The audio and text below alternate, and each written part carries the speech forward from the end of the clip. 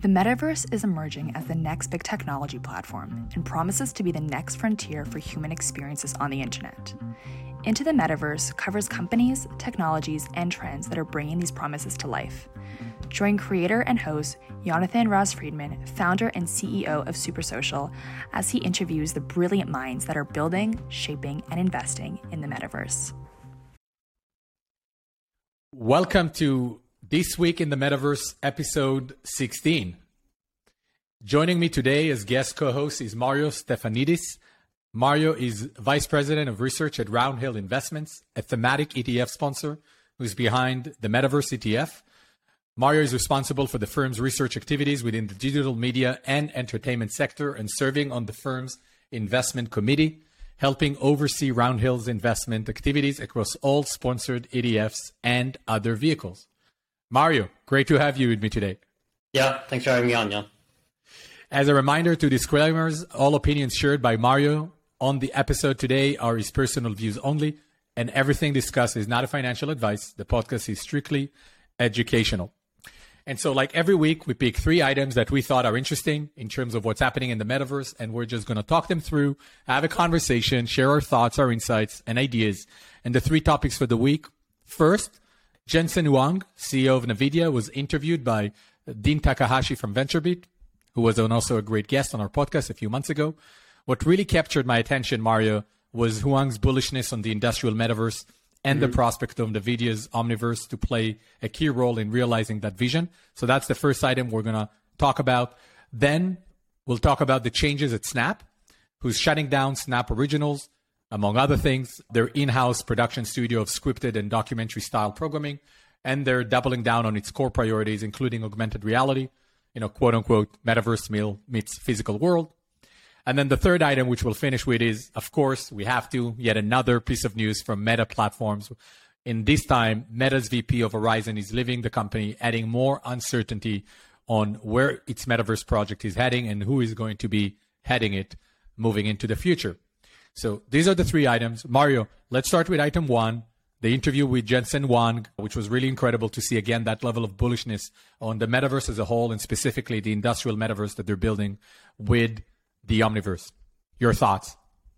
Yeah, I thought that interview was super interesting because for all the other answers, he just gave a few sentences. But then when it came to the question on the industrial metaverse and what applications he sees beyond gaming, he really went to town.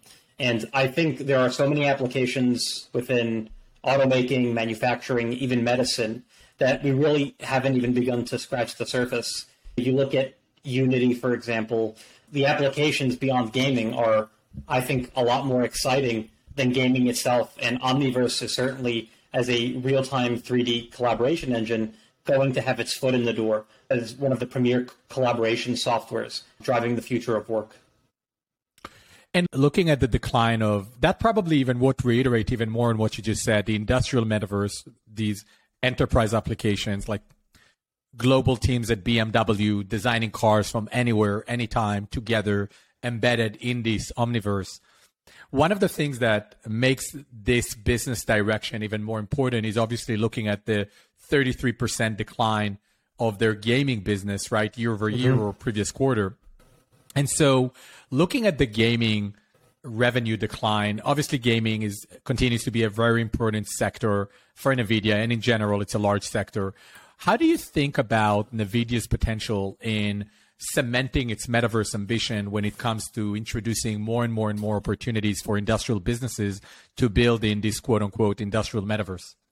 Yeah, well, I guess firstly, I think the days of gaming being having more revenue than the data center on a quarterly basis are behind us. I think going forward, data center will always be NVIDIA's largest segment, unless automotive kind of comes out of left field and really grows tremendously. But data center is super important. And between the 100 and what NVIDIA is doing for supercomputing and parallel processing, the data center, I think, has never looked brighter for them. I think what that means is you are going to have more computing power needed than ever to drive these applications and the future of work. And companies are going to spend, whether they like it or not, on intensive data centers. What I'm trying to say is gaming is a retail business, whereas data centers is an institutional business, and institutions have so much more capital than gamers who are driven by cyclical stuff. The data center is going to be so much more important than gaming for Nvidia going forward. Gaming has proven itself to be a cyclical business. We thought that those trends might be bucked after the 2019, but clearly 2022 has reared its head as another cycle for the gaming business. I think data center is going to continue to grow sequentially forever, pretty much, as companies keep driving spending on parallel computing and the next generation of work. The A100 chip is the most powerful chip that the company has ever created, and barring the China news, which just came out today, where the company won't be able to sell their chips to China for security reasons.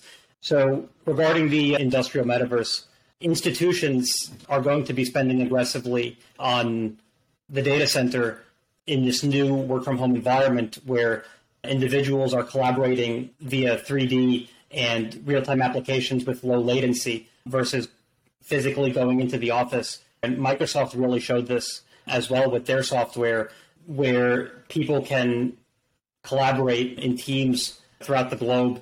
Look, I mean, obviously the data center, Mario, I subscribe to that point of view where data center is obviously a much longer term, much more sustainable from a profitability perspective, given that it's less cyclical.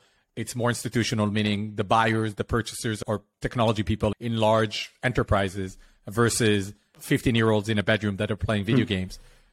I do think also that reading Huang's interview shines a light that in my mind is so fundamental to the emerging metaverse, which is the fact that the metaverse is so much more than about games. And it could well be that majority of the value of the metaverse as an economy, as a realm, is going to be associated with non-gaming products, services, and activities, which kind of makes sense because guess what? This is what the real world is, right? If you take all of the games today and like sports leagues, it's not even a fraction of some of the biggest enterprises, businesses in the world.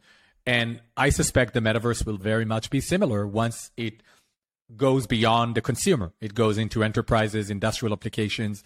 And that's what's so exciting, right? Because it's not just about playing games, jumping in, interoperability of experiences. It's about what are we going to do that we're doing today? And we're going to do it in a way that is hyper scaled, in a way that we're embedded in these worlds. It's not working on a 2D screen with people on Zoom. And we're going to do it in a way that is so much more expressive than today. That is a massive paradigm shift for how businesses are going to operate, how businesses are going to make stuff, how BMW and others are going to design and make cars, how we're going to build rockets, how we're potentially going to treat people, how we're going to educate kids.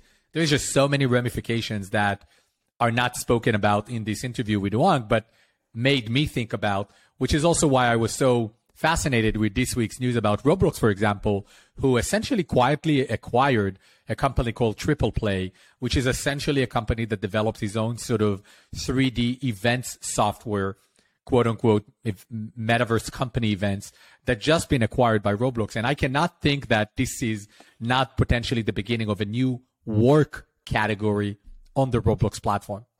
Yeah, I think it's clearly so much beyond gaming. You look at some of the sell side estimates from banks like Citi and Morgan Stanley. They're all forecasting $8 trillion and up in metaverse total addressable market in the long term. And that is clearly beyond gaming. It's going to permeate, I think, every aspect of work, which is why Jensen Huang thinks that the metaverse economy will eventually transcend the physical economy, which is over $60 trillion, according to World Bank. Like you said, the applications are tremendous. You know, automaking medicine, for example, one application of Unity is training surgeons to do surgery with VR versus actually having to train on a patient, which is life-saving. And that's just one. And then you look at everything from animation, for example, Rufus Du Sol's music video, which won a Grammy recently, was created entirely in Unity. There's so many applications for the metaverse, and to think of it as just gaming and to think of it cyclically, I think is really short-sighted. And it's unfortunate to see companies like Meta Platforms and Nvidia and what we'll talk about in a little bit, Snap, punished for having this long-term view. and having to reorient to meet short-term financial goals, which are largely dictated by Wall Street. That might be one of the reasons why Elon Musk is so hesitant to make his subsidiary companies public, and why he wished that Tesla was still private, so he wouldn't be beholden to these financial metrics. Yeah, which is a great springboard to the next item on today's show, talking about the changes at Snap. So for those who haven't seen the news, Snap, the owner of Snapchat, has laid off about 1,200 people, which is about 20% of its workforce. That included shutting down Snap Originals, which is its in-house production studio of scripted and documentary style programming. And also they shut down some hardware product, the drone camera they launched recently, they've shut that down. And also deprioritizing resources for projects that are not fitting into one of those three priorities, which is revenue growth, community growth, and augmented reality. And it's funny, out of the three priorities, only one is kind of a long-term thing, which is augmented reality. And the other two are really set to satisfy the growth matrix that analysts are looking at least that's sort of my interpretation. But really the interesting piece is that Snap, to your point, Mario, is likely being punished for taking the long-term view and really building itself as using camera as the core technology of what they envision is going to be the next phase of human interaction, and developing some really incredible algorithms and capabilities that can cement its position also as an AI company. And so love to hear your thoughts about this whole Snap restructure. Yeah, I was very upset to see the drone project Pixie axed, because I thought that had large applications, from everything from people taking selfies in unique environments to people being able to fly out a drone with really high quality cameras and take panoramas of landscapes. And ultimately, Snap is reorienting itself to stuff that isn't losing money. And that inherently means losing out on innovation. I think when it comes to their current projects, they still have NFTs coming as filters for Snaps. They're still building out the social aspect of the platform and continuously integrating advertisements into the app. But again, when it comes to some of this longer term stuff, it's hard to see how Pixie didn't fit into the AR category. So it really may just be them looking at community growth, aka monthly active users, which is a financial metric, and then revenue growth, which is also a financial metric. Again, it's unfortunate, but I think it's a consequence of the stock being down 85% year to date and having a lot of scrutiny on their metrics and their reduced guidance every time they issue it. And to add on what you said, I think another piece that I'm studying from what they've done by shutting down the production studio is that they're getting out of original content production, which they partner with anywhere from actors like Will Smith to other celebrities in building unique original content. And it seems like it's in line with the wider trend of streaming services also struggling to some extent with original content and how to justify the subscription prices that they take from consumers and the fact that there's just so many shows. Instead of that, what I understand is Snap is starting to spend more thinking about user-generated content, which, if you, again, look at a company like Roblox, has been incredibly successful as a modality of content creation, because then you're really just focusing on building a technical infrastructure and all of the services that developers and creators would need. And so I think that's an interesting piece that very much relates, again, to a new creator generation that will enable a lot of the experiences that will happen in the consumer side of the metaverse. And then lastly, they also are deprioritizing gaming into the platform, which that's an interesting thing. And I'm not sure what does that mean, or obviously games will continue to be available, but I am curious because they have been investing a lot over the last few years in attracting developers to come and build games and experiences or interactive play experiences on their platform. Any point of view on that as part of the wider gaming decline in the last several months? Yeah, you have different perspectives, I think, when it comes to gaming. For one, you have Netflix continuing to acquire mobile gaming studios and integrating them into the streaming service.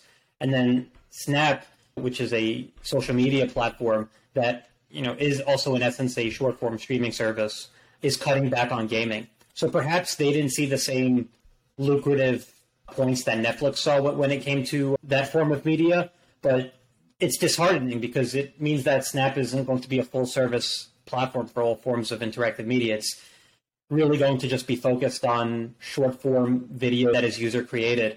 To your point with Roblox, I think it'll be interesting how the monetization shakes out if they do go that route. Will it be like Roblox where it's a 70-30 split? Will users be able to retain even more of the economics? And how does that look from Snap's margin profile? Will it boost margins to have users create their own content and pay them for it? Or will it be reducing margins but probably result in higher volume? I think that's yet to be seen, and these are certainly conversations that management is having. The pressure is on, given the company's performance recently. The pressure is on, and the metaverse is coming, so we'll see how they balance these two, which is a great springboard to the third and last item for this week in the metaverse, which is Meta Platforms. And another piece of news after a very turmoil few months for Meta, anywhere from things that are more serious to executive talent departures or changes to how they're thinking about building their infrastructure. The recent news is that the VP of Horizon, which includes Horizon Work, which is the workrooms, more like for workplaces. They have Horizon World, which is their premier, quote unquote, metaverse realm. So the VP of that is leaving the company effectively. And in my mind, that kind of adds a bit more to uncertainty to what exactly, it's less of uncertainty. Are they going to proceed with this? Obviously, they're all in, both from a technology standpoint and business standpoint. But what do you read in between the lines of really the person who leads Horizon Worlds living at such a fundamental time period for the project? So on the one hand, when Sheryl Sandberg left, the CEO of Meta, that was slightly more understandable because she had come on early in the company when the primary goal was selling ads, and perhaps she didn't see eye to eye with Mark in the reorientation towards the metaverse. But for the VP of Horizons to leave, which, like you said, is the flagship metaverse platform for the company, included with all of the Quest headsets, is pretty striking. It's hard to read into it without being an insider in the company, but clearly executives don't see eye to eye with Mark's vision. Perhaps they think that his integration of avatars in Messenger and Instagram is not tackling the core of what the company should be doing, which is focusing on VR. We've seen a lot of auxiliary metaverse developments with Meta, but we haven't seen any sizable VR software investments. Perhaps that is what is causing the turnover with that team.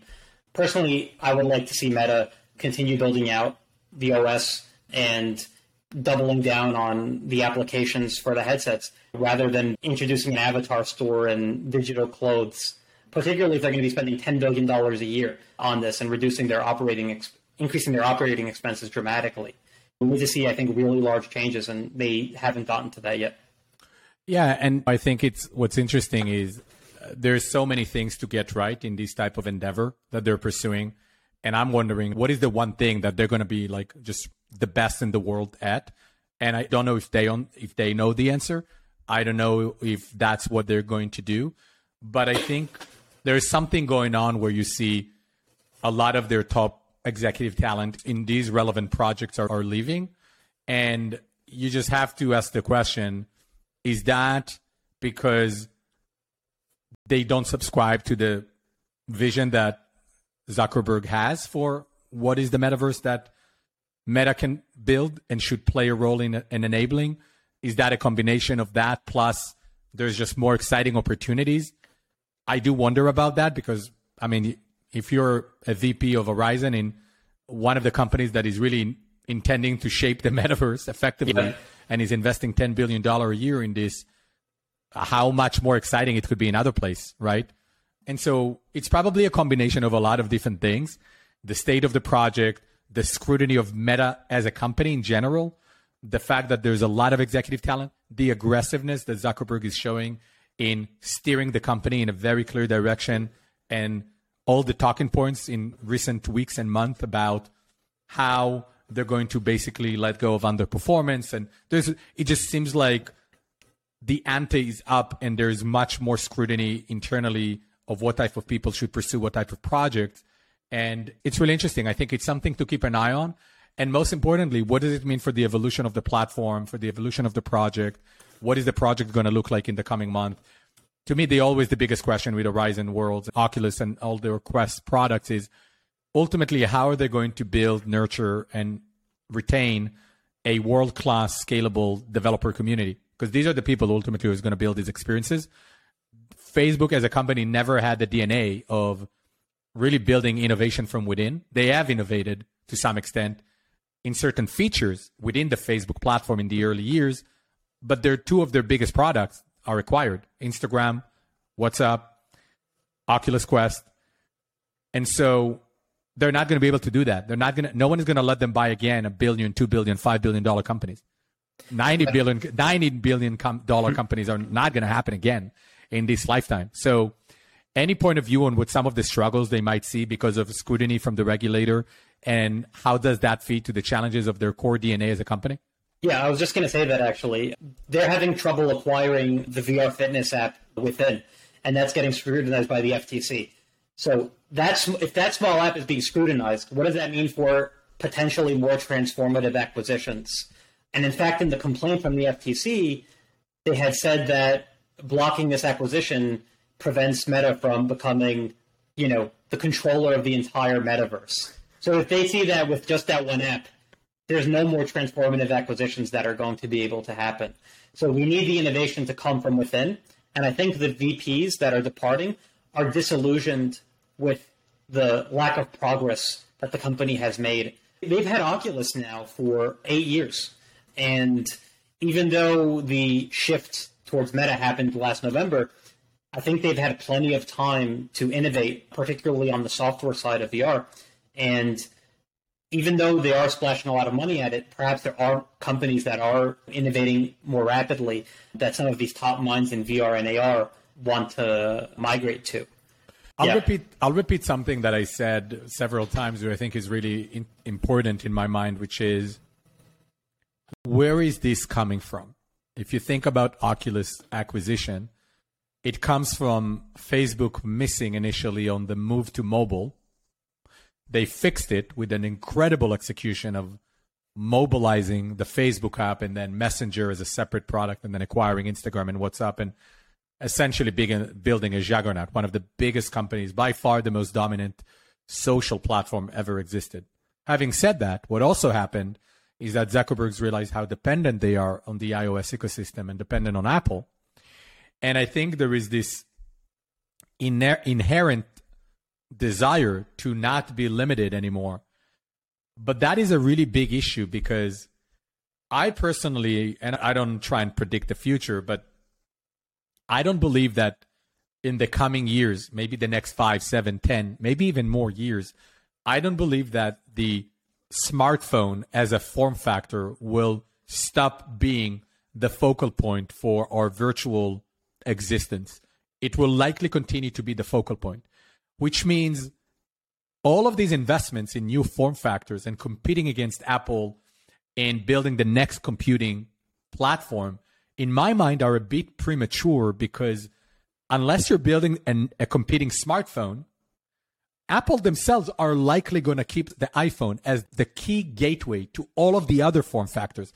It is my belief, and I might be wrong, but it is my belief that the VR headset and the AR glasses, or whatever these products that Apple are going to launch in the next 12 to 24 months, are still going to be more like the Apple iWatch than another iPhone, meaning the iPhone will continue to be the primary gateway to those other devices and interact with them and be the epicenter of our identity in the Apple ecosystem. And so regardless of the level of investment of Meta into AR and VR, I believe it's still going to be the smartphone that is going to be the key gateway to billions of consumers, at least for the next 5 to 10 years. Yeah, no, I completely agree. You look at consumers in the United States and Europe, there's about 1 billion combined people in the US and Europe. In emerging markets, there are 3-4 billion people who are just getting their hands on smartphones and are just getting elevated enough in wealth status to be able to purchase one of these devices. Apple has done a great job, I think, of introducing affordable options across their range. The SE you can purchase for $500. If the rumors are true about the pricing on their VR headset, you're looking at a $1,500 to a $2,000 device. People in emerging markets aren't going to be buying that, right? First and foremost, they need a phone. And it's awesome that the phone also does things that are relevant to the metaverse. So I think for at least the next 5 years, the iPhone is going to be the primary access point particularly with the introduction of cloud gaming, you have people now able to game and not limited by their hardware. The only limit with cloud gaming is latency. And as projects like Starlink come to fruition, that is slowly falling as a barrier as well. So I think the smartphone is here to stay. I think tablets are here to stay. And these VR devices will be a nice to have. But if you just think about the billions of people in emerging markets, that's not their priority, is getting their hands on a communication device. And if it can also game and access the metaverse, they're going to do that too, but it's not the primary use case for them. Mario, we're in agreement. And that's actually a great point to conclude this week in the Metaverse. Mario, thank you so much for joining me today. It was awesome to chat. Thank you.